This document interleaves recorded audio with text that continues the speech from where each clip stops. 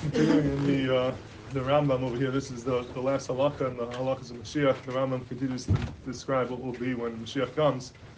And he says like this, he says, at that time of the Mashiach, there's not going to be any hunger, and there will not be any wars, there'll be no jealousy, and there'll be no competition.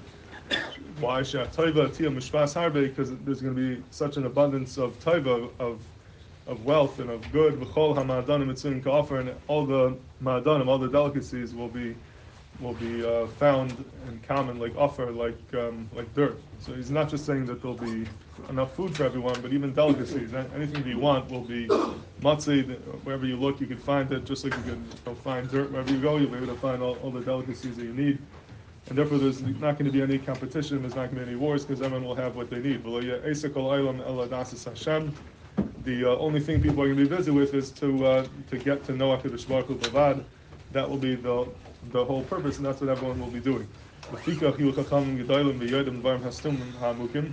because of that, since all of our financial needs will be taken care of, so what's everyone going to be doing? They'll be busy trying to learn and understand the Torah, the parts of the Torah that today we can't understand, the deep parts of the Torah, the hidden parts of the Torah. And we'll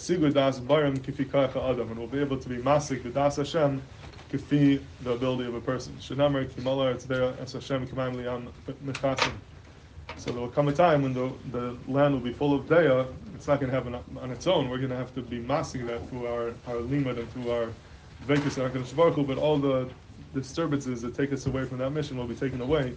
And therefore, the ikar bechira, the ikar avodas adam is going to be to decide to, not spend your day eating all the ma'adanim that a mitzvah can offer, but to spend your day in the Beis Medrash getting to know HaKadosh Baruch Hu and knowing the Torah and understanding the secrets of the Torah and as be masik das as much as you could, and that will eventually lead us to Olam Haba. And if a person uses his time during Mashiach, will be zeicha to the highest level of Olam Haba. So that's the end of these halachas of Mashiach, which will be zeicha to see them with Kuyim and Harbi Amedim.